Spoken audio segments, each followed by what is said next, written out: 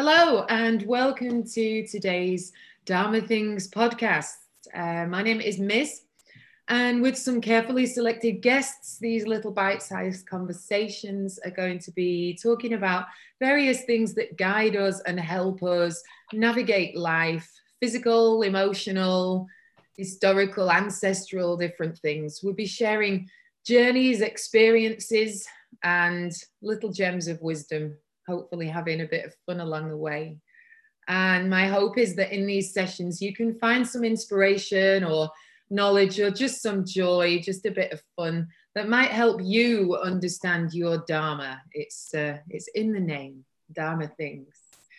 And joining me this week is Lemn Sissay. Hello, Lem. Hey, Miss. Good to be here. Oh, God, my phone's just gone off. I'm sorry. I'll turn my phone off. Sorry. That's a good Anna, can I, I'm just in the middle of a podcast. A brilliant what an amazing podcast. start. Okay, see you. Bye-bye. So this is typical Lem, being ridiculously busy. Words to describe Lem: deep, serious, funny, busy.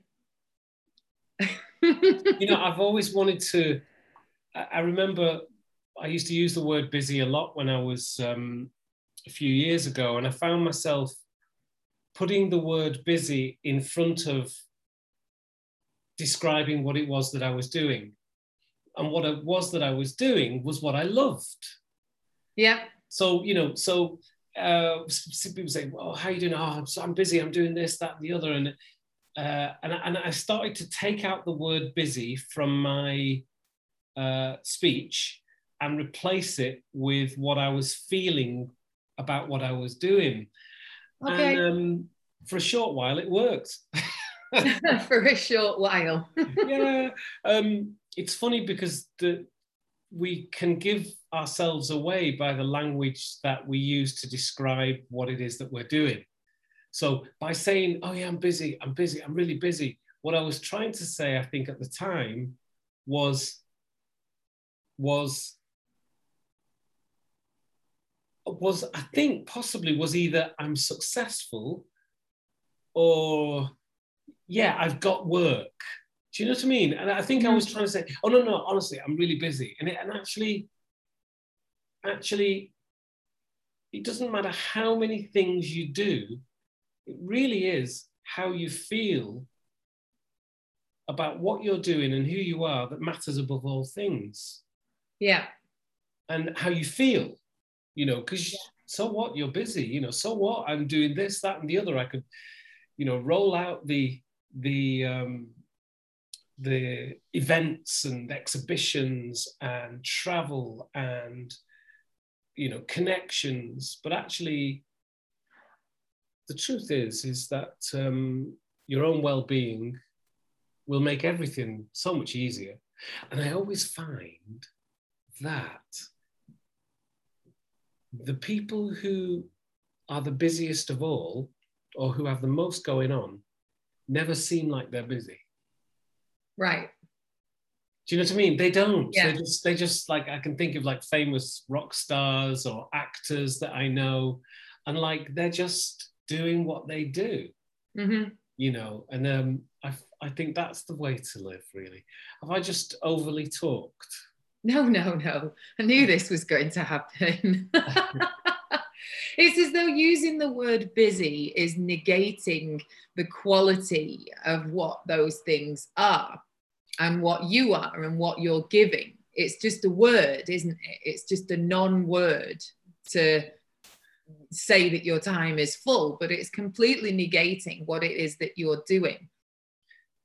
I agree. And actually, it's right on the edge of describing the fact that you're out of control.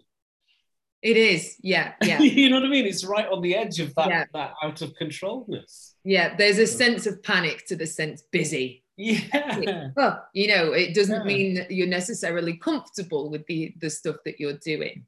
Yeah, absolutely. And, you know, I'm doing what I think I'm doing what I love doing. And so, you know, I should really,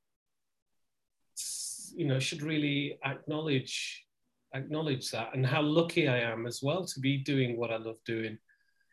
Yeah. In some ways. Well, tell us what that is, because I mean, there might be people listening to this podcast who don't know you, as I've known you for like 10 years or so Yeah, now. I I think think maybe longer even. we first met. I don't think I'll ever forget the first time Oh, we was it at met. the Eden Project? It was at the Eden Project, yeah. Yeah. And it was the first time I'd come across you and your work, and I was absolutely mind blown by this poet that was stood in front of me in this beautiful tropical biome, just with these immensely emotional things to say. And I've never really connected with poetry before. It's just been stuff. I'd never found anybody that had really resonated with me the way that your work did, and the way your delivery of your work as well. So yeah, it must be 10 years ago that we met. And Oh, it must be longer, mustn't it? Or maybe I'm just going, I don't know, because 10 years ago I was in London. right. Anyway. Well, yeah, fill us in on who you are and what you do. Well, I'm a creative, I guess, and I guess people use that to describe all kinds of things. I'm a writer, I'm a poet. I'm director of the Brighton Festival this year. I've written my memoir, which is called My Name Is Why. Mm-hmm. I'm also a performer. I enjoy being on stage and reading my works and writing plays. I've written a few plays and the like. I guess that's it. I'm curating at the moment an exhibition in Manchester as well. And yeah. Lots of creative things. And this all started with you being a poet, really. I think first and foremost, I am a poet. And that's how I started. And I knew I was a poet at a very young age. And I pursued that one course of life, really. Yeah. And my first book was published when I was 21. My first book published by a different publisher. And I've lived my life as a poet since then to now, 30 years later.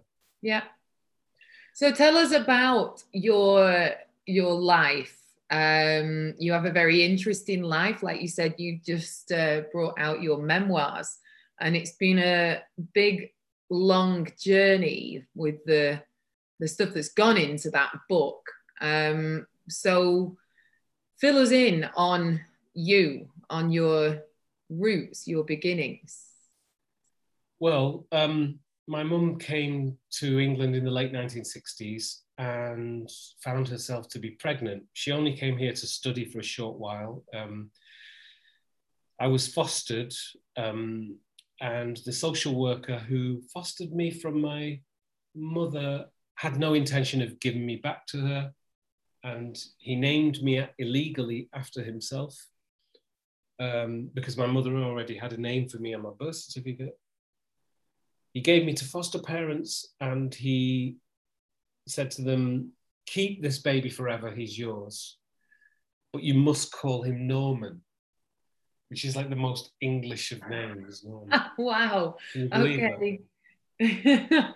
So they wanted to call me Mark after Mark in the Bible. So I thought my name was Norman Mark Greenwood.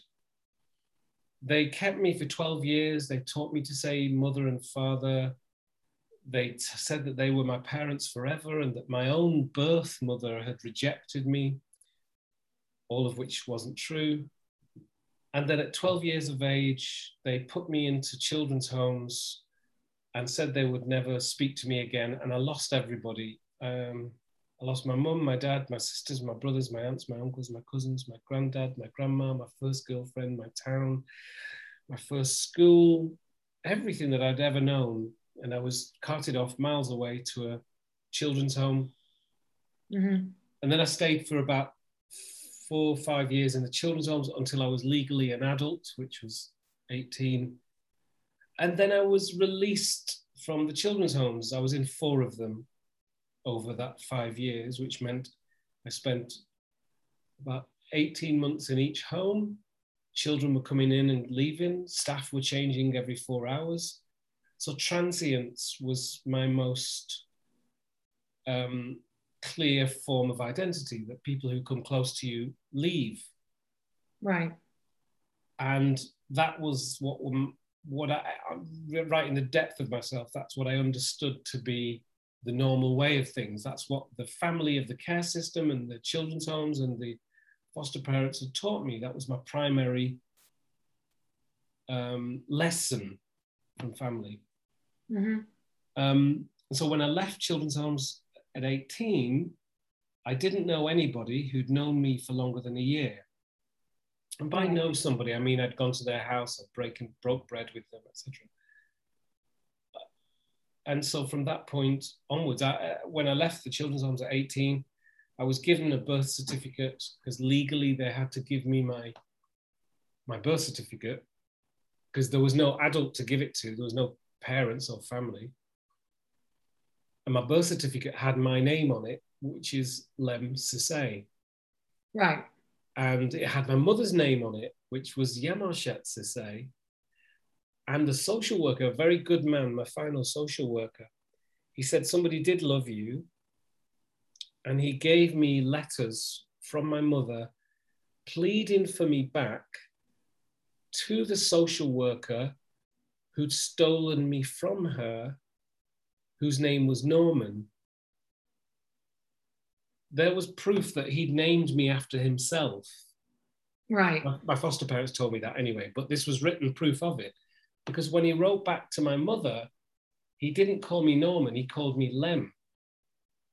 But he'd already changed my name to Norman. Right. Does that make sense? Yeah, yeah. So I was given at 18 the proof that something was wrong with what had happened to me in my childhood. I still wasn't sure. My mother said, I want Lem to be with his own people in his own country. I don't want him to face discrimination. And she said, how can I get Lem back? And she was 21 years of age at the time. So, and I mean, remember, I didn't know any people of color by that time in my life. I was brought up in a working class white community in the villages of Lancashire, in the mining towns and the mill towns. And so the idea of finding somebody in another part of the world was just incredible. So I left the children's homes with two senses of myself. Two aims. One was to find my family, and the other was to write poetry and perform poetry and become the poet that I was. Right. So this instance, when you were 18 years old, has completely shaken up your entire existence. Well, the first instance was when you were 12, really, being taken away from that family that had looked after you and that you must have felt a sense of belonging to. Yeah, I did. Yeah. Yeah. I did feel a sense of belonging towards them. And I wouldn't say anymore that they looked after me, because even though I did have a wonderful time when I was with them, they said they were my family forever. Mm-hmm. So for them to, and I was with them from the age of 2 months old. It's really interesting because the narrative is that they saved me. They saved a poor African child. And we think of fostering as being a very giving thing, a very kind thing to do.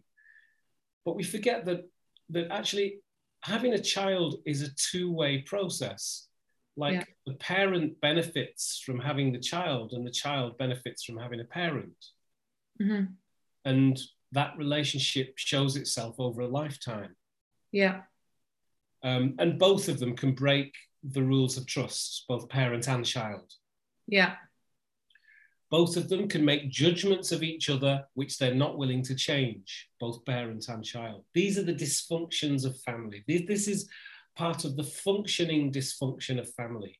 Mm-hmm. Nobody said to the child when they were born, you are guaranteed that your parents will always be who you want them to be, because they can't be. They can only be themselves. Yeah. So they will break your trust, and they will, if you're lucky, sort of you will break their trust, and you will come to some sort of truce, some relationship truce. Mm-hmm. But the worst thing you could do to a child is to force them to not know you, to guillotine them, the child, from any contact with any other member of family. Mm-hmm. Yeah. And that's what they did. So in many ways, I have a very extreme version of what many of us have, which is complex relationships with our parents. Yeah. Which is something that can last a whole lifetime. But what mine did was they literally said, well, you're not part of us. You never were. Right. Because those dysfunctions can exist in any family that stays together, can't they? Because people often look at my story, Ms., and they'll be like, oh my God, that's so terrible and so distant from what they might experience. But the truth is that actually it's an extreme version of a lot of what happens to us inside families. People often assume that I think that family is some flowery, sort of beautiful, hillside in summer.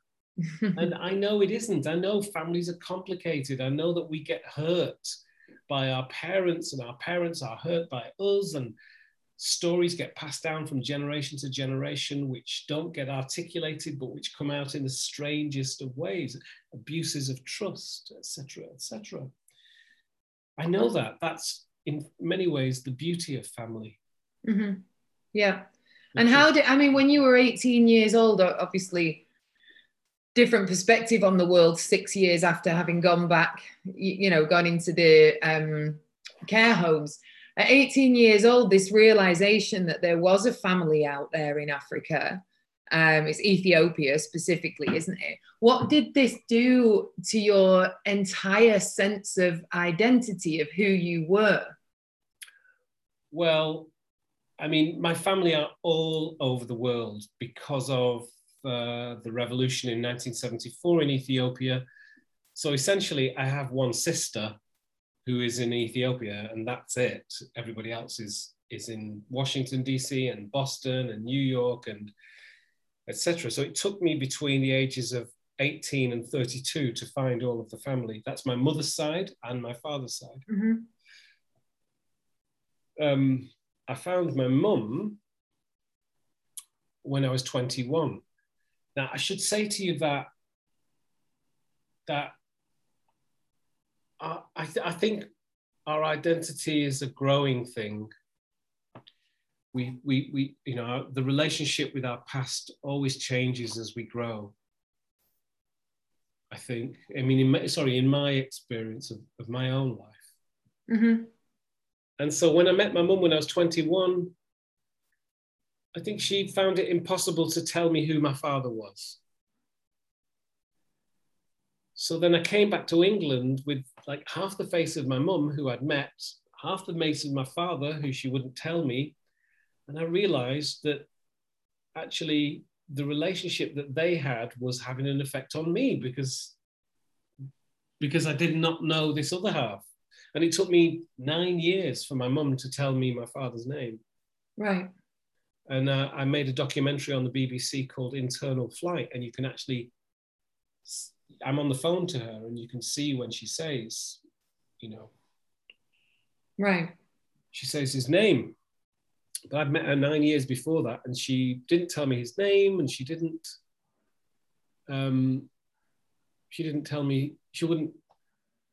tell me who my sisters and brothers were. And the reason I'm sharing this is because I've come to an idea about identity after the long journey of finding them, and the long journey of finding my father's family, the complexity of it,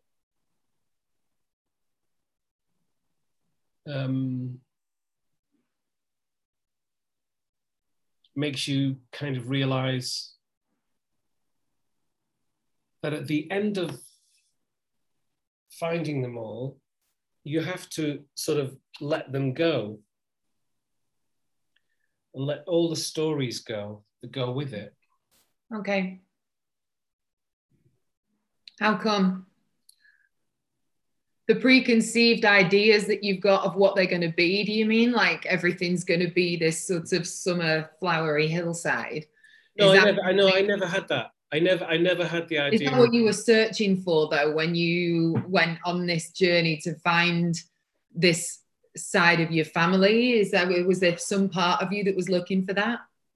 Okay, there probably was, but I've always tried to be pragmatic about it. I've always tried to say, look, it is what it is. I'm not asking anything of the family. I'm not asking anything of them. I just want to say hello and that I was born and here.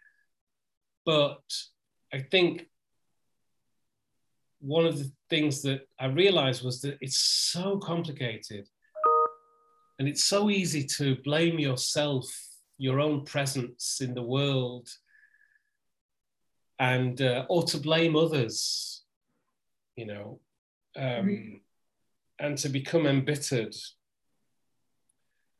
It's so easy to do that as you work through the detailed moments of family that you think relate to you.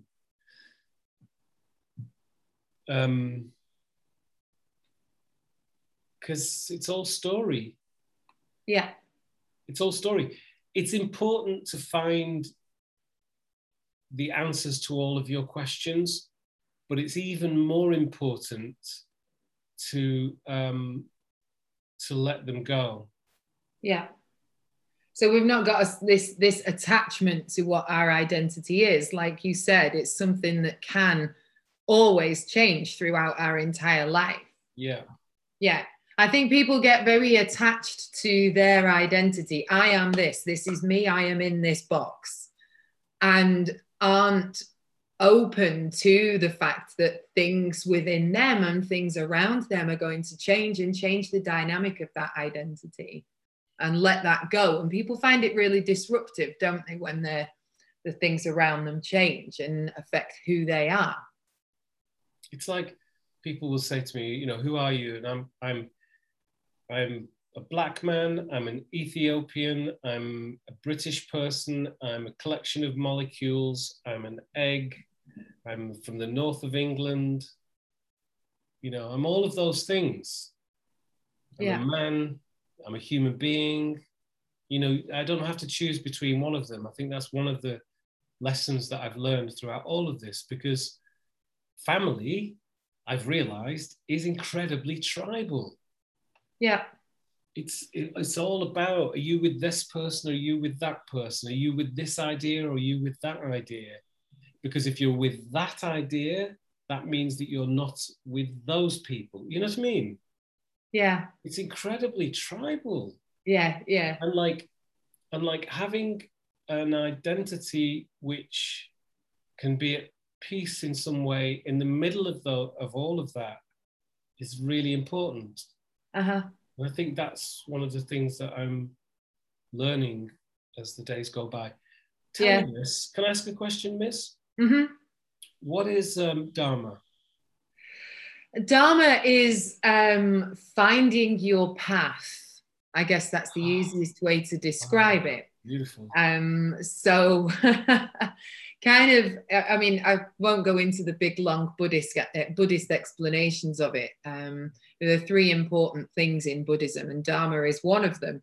And it's basically about finding the right path for you as an individual. And there are many facets to that, not just in terms of finding the right path of your job, but finding the right path of understanding yourself and what you are in this world, what you bring to this world. That is your sense of Dharma.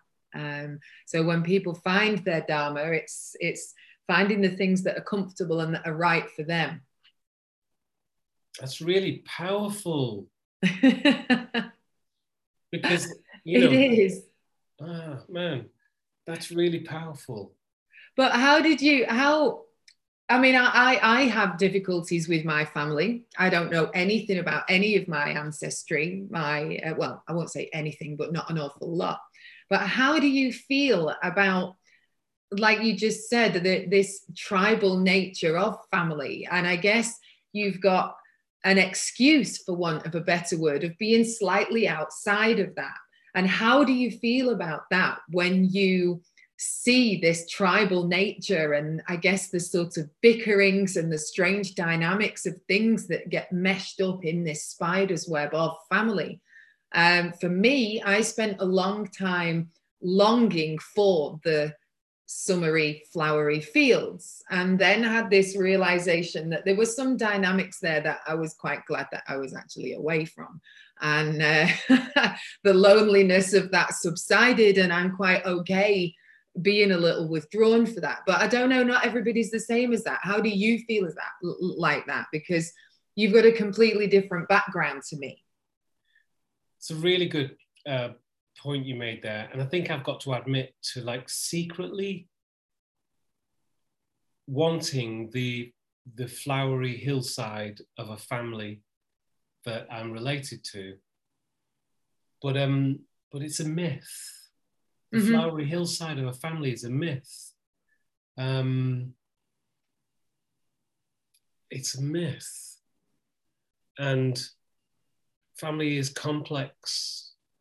And we all get the hands that we're dealt.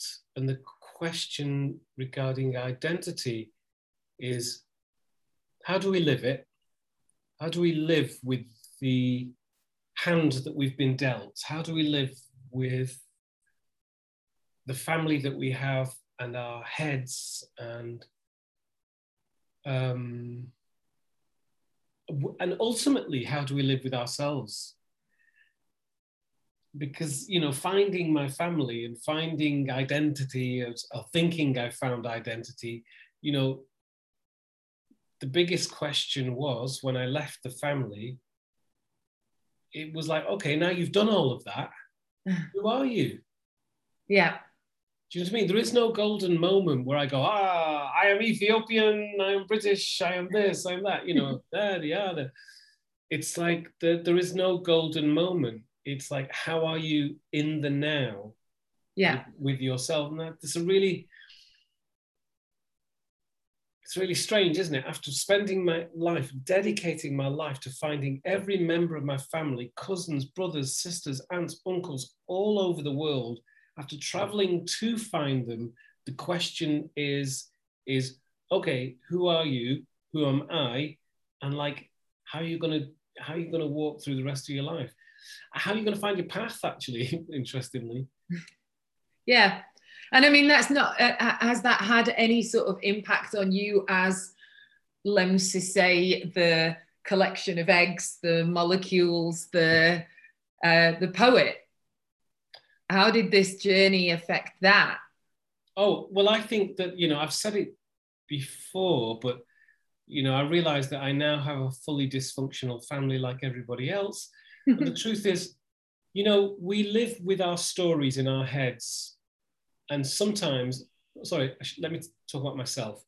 I live with my story in my head as if everybody else related to my story, like my family, basically, live in exactly the same way about me. They have thoughts about me in the same way as I have thoughts about them. It's not true, and I can never know. The fact is, I can never know how anybody else in the family is thinking about me. Yeah. Why am I saying that? Because it's got to be part of the purpose of life, to live your life, to live my life to the fullest. And that's, so one of the gifts that I've been given is to be able to write poetry and to be able to be creative. And so I feel like I'm seeing that through to the end. It's kind of giving you more collateral to work with. I mean, it's just made me go, okay, Lem, let's get on. Let's do what you do best. And yeah, I now think that I often, my story is it's just irritating me because I've written books about it, made documentaries on television, on the BBC, etc. Yeah. But that's all backstory, Yeah, yeah. I don't know what yeah. I mean, we've had conversations with people. I think our first guest on the show, Steph, does a lot of this ancestral healing. And there's a lot to be said for how individuals feel about themselves when they realize their roots, when they understand the connections that they have through their heritage. And I know for me, understanding an awful lot more about my heritage it's made a difference to how I feel about myself. I kind of always had mum and dad there, always had my nana there, my mum's mum. But I always had this huge sense of distance from the rest of my family, from my dad's family, my Indian family. And learning more about that heritage, just understanding the dynamics of India, for instance, things like that, has given me much more of a sense of being rooted, not actual connections with actual people, but just more of a sense of being rooted. And it's not something that was ever in my life. I never had anything to do with Indian family when I was growing up. So, I mean, has that sort of thing made any difference to you? The understanding, like you said, you were the only brown person around, the amount of discrimination that just that in itself brings, regardless of whatever, racism you may face as a kid at school or whatever. But just knowing that you are so blatantly different. I was the only brown kid in my school as well. There's an amount of tension that was somewhere deep inside here. And understanding more about my heritage has really changed that. Have you felt that as well when you've understood a little more about Ethiopia and where your family are and the fact that they moved around the country, around the world, different things like that? I've just got to, before I answer the question, it was 18 years of trauma when it came to race. I was spat at in the street. I had to clean the back of my coat when I got home from school because had so much phlegm on it from being spat at. I was nicknamed Chalky White. I was beaten. I had to run away from home, run away to home through being beaten on a daily basis over 18 years. There's all kinds of stuff. Okay, so that's the first thing to say. And the second thing to say is when you realize where you're from, it's just incredible. Like when I realized, I'm Ethiopian, and the more I discovered about Ethiopia, the spiritual practices of the church and the Muslim faith also that was there, the nuanced nature of the nuanced differences between each set of people within Ethiopia, the beauty, just the standalone beauty of the country. Oh my days. And some of the cultural practices, which I had no idea about, which just fill me with joy. And aside from that, being loved by Ethiopians, I'm now relatively well known in Ethiopia through various things. So I can go there and perform on stage and like hundreds of people will come to see me. I put it on my blog actually. You can see when I visit Ethiopia, like it's beautiful. Like my hotel room sometimes is full of flowers from Ethiopian Airlines, and I've met the Prime Minister, I've met the Foreign Minister, who then became the head of the World Health Organization right now, the man who's the head. But not just that, but just good, solid friendships and so much love from Ethiopia and Ethiopians. I have now this whole other part of my life, which is part of who I am. So, I feel constantly at ease in Ethiopia. I can tell an Ethiopian from a 1,000 yards. just Right. from the shape of their face. And like all Ethiopians can tell each other. Like if you put a crowd of like people of color, I would be able to pick out the Ethiopians. Yeah. It's funny because my dad's from the Punjab. Right. And even though I'm only half Punjabi, certain people can tell. Of course they can. It's the It's so eyes, it's the shape, strange. it's the mixture of the shape of the face. It's not just the eyes, actually. It's the whole thing goes together, and it holds an identity Yeah. that other people who are relative to that identity can see clear as day. Right. Yeah. Yeah. You know, to them, it's like, oh, you're obviously, you know, strong bone structure, you know, the whole thing goes together. I like the fact that I can tell like an Iraqi, or it's just about looking at people and traveling, you know, and then you start to see, oh, that's, you know, the faces of people from the women from the Middle East actually is very strong featured. Punjabis are similar. Kashmiris, you know, the Kashmir look. Actually, you've got some of that actually because of the skin tone, because a lot of Kashmiris have a lighter skin tone, but often there's green eyes as well in there, you know. So yeah, it's like, and actually the truth is that we're all related. So I will often say to somebody, oh, you're from Ethiopia, and they'll say, no, I'm from Somalia, or no, I'm from Kenya, you know. So both of those countries are close to Ethiopia, next to Ethiopia. Yeah. But I mean, that in itself does something for your sense of identity and your sense of belonging, and this sort of feeling of rootlessness that you might have grown up with, that you suddenly understand all this stuff. Oh my God. And even though it's not something that's necessarily been prevalent in your mind, or maybe the specifics of finding a family don't seem to be that sort of monumental once you realize the complications, just having more of a connection, like you said, with the practices and the people and the food. I mean, food. Like food. The food is so different. Yeah. To what I was brought up with, but the more I ate it, the more I was like, oh, I get it. I get this, and the practice of how you eat. Yeah. You know, how you eat. You know, in Ethiopia, traditionally, in fact, all those you eat with your hands, and you eat. Yeah. With this bread called injera, and you scoop up the meat with that bread. And there's a tradition of what's called gersha, where you feed somebody that you love, you know, a family member, etc. And you get the bread and you curl it around the meat and you hold it. And there's no, when you're good at this, I'm not good at it, but when you've grown up with it, you don't get any meat on your hands. You use the bread to scoop up the meat, and you can feed the person next to you, you know, your brother, sister, mother, father. Yeah. It's just lots of little things like this mean that, oh, great, I'm not just this kid from, you know, who eats I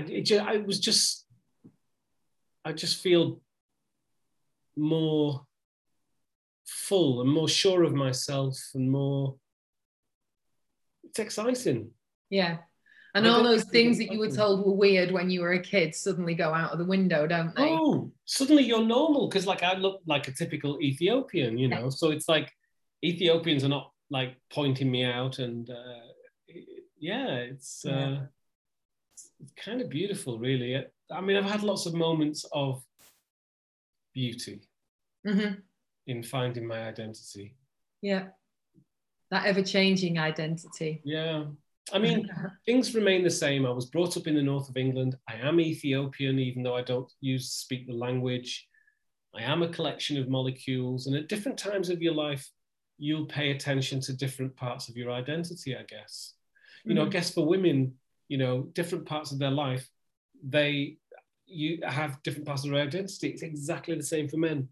Different parts of their life. Yeah, it's like you're constantly adding to the building blocks of this identity. It's not one thing. Yeah. All your experiences and your knowledge and your understanding of yourself and everything around you is constantly adding into the mix. Yeah. Well, this is going to bring me to the work that you've done for the Christmas dinners, which is another project that we worked on together. We did, yeah. And these young people who have been through what you have been through, are possibly still in that, depending on their age. Yeah. And again, have this sense of rootlessness, loneliness, this lack of belonging. Yeah. So for everyone that's listening in on this, they might not be in the UK and be aware of the Christmas dinners. So fill us in on that briefly. Well, children leave the children's home and care system, the social services, at 18 years of age. And those years after 18, 19, 20, 21 can be really difficult, particularly on Christmas Day, because Christmas Day is a reminder of everything that they've never had, and that's family.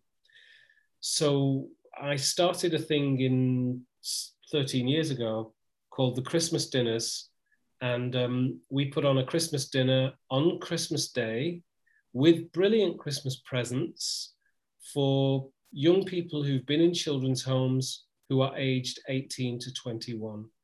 And there was one in 2013, and last year there was 19 Christmas dinners all over Great Britain. Wow.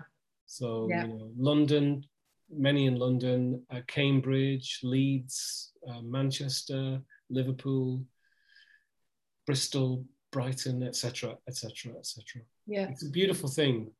Yeah, and it's just teams of volunteers that come together to lead this, don't they? And people are sort of working in different teams. I know when I worked on the one in Leeds, we were working in different teams. Yeah.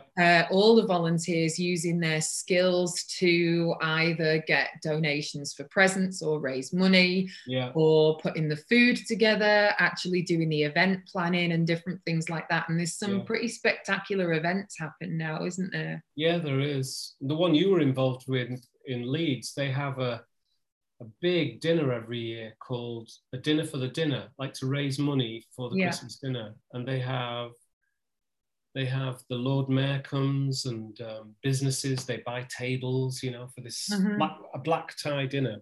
It's very special. Yeah. The first time we did that, we did it at the hotel in Leeds. The hotel in Leeds. I'm making it sound like there's only one hotel in Leeds.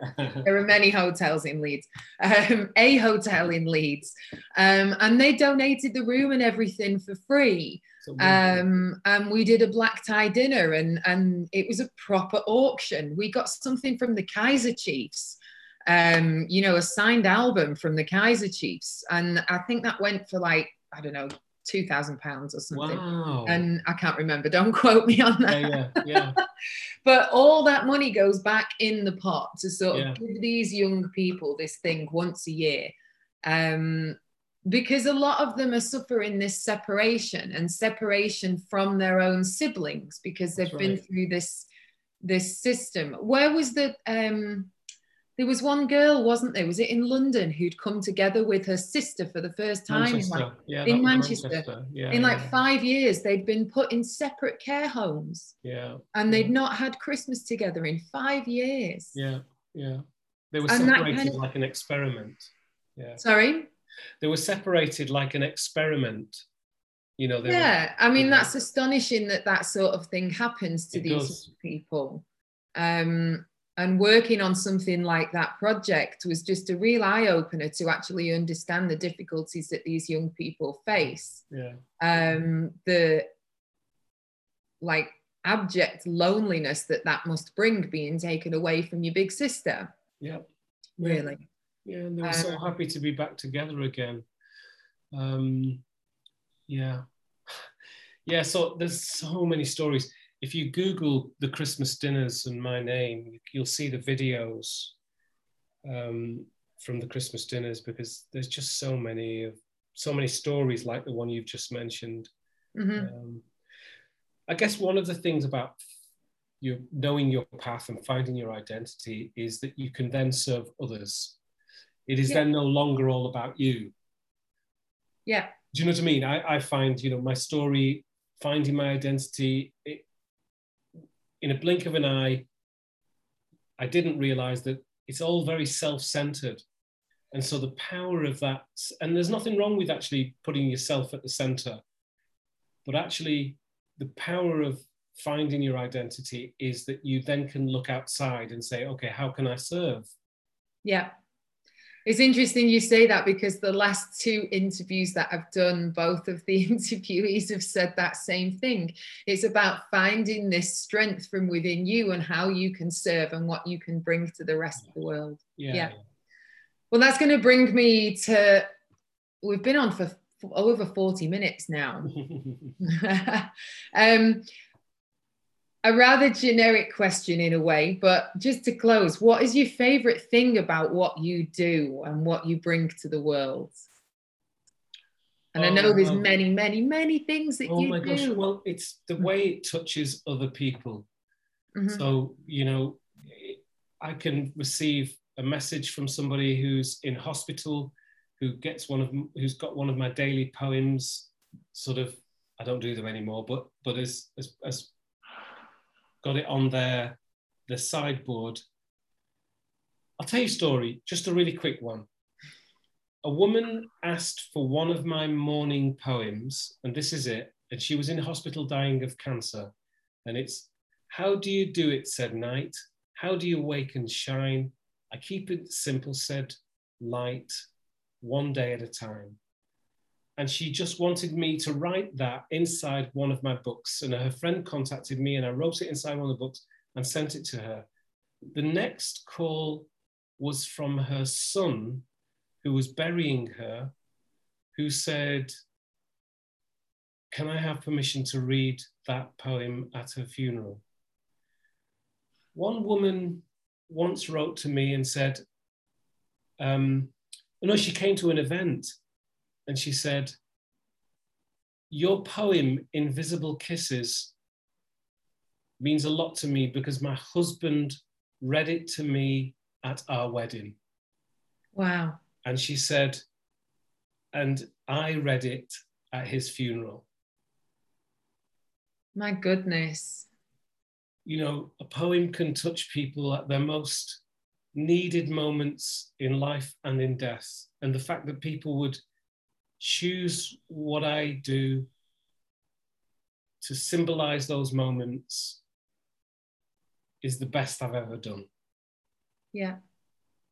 Yeah. Did that answer your question? Yeah, completely. Incredibly powerful when you get that personal connection with somebody. I mean, your poetry is on the streets of Manchester, on the sides of buildings in Yorkshire. You know, it's all over the place. But when you find that somebody actually connects with you like that on that deeply personal level, that's a completely different thing. Yeah. And that's what I think I'm most proud of. And the people who read my book, the many, many messages I receive every day, almost still, a year and a half after the book coming out, to say how it's moved them, changed them, etc. Yeah. Lemn Sissay, that was fantastic. Thank you. Thank you. So if you want to find more about Lemn and what he does, like we started with, he's a very busy man. Enjoying every aspect of what he does. There's so many places that you can find what Lemn does. I will make sure that I add relevant links where I can, and then people can follow you and follow your many layers of creative work, as well as find your books. So thank you so much for your time and your expertise. Total pleasure, Ms. And thanks for your time and your expertise for driving me in this interview. I appreciate it. It's okay. So don't forget to give Lemn some love on social media and have a read of his books. They really are fantastic. I was totally moved the first time that I met him and saw his work. So, I mean, at least I'm sure he's on YouTube. Have a look at some of the things there, and then maybe find some of the bigger things that he's doing as well. See if you can get to see his work in real life, which surely we'll all get back to soon. Hopefully that will guide you through some of your own journey and some new experiences yourself.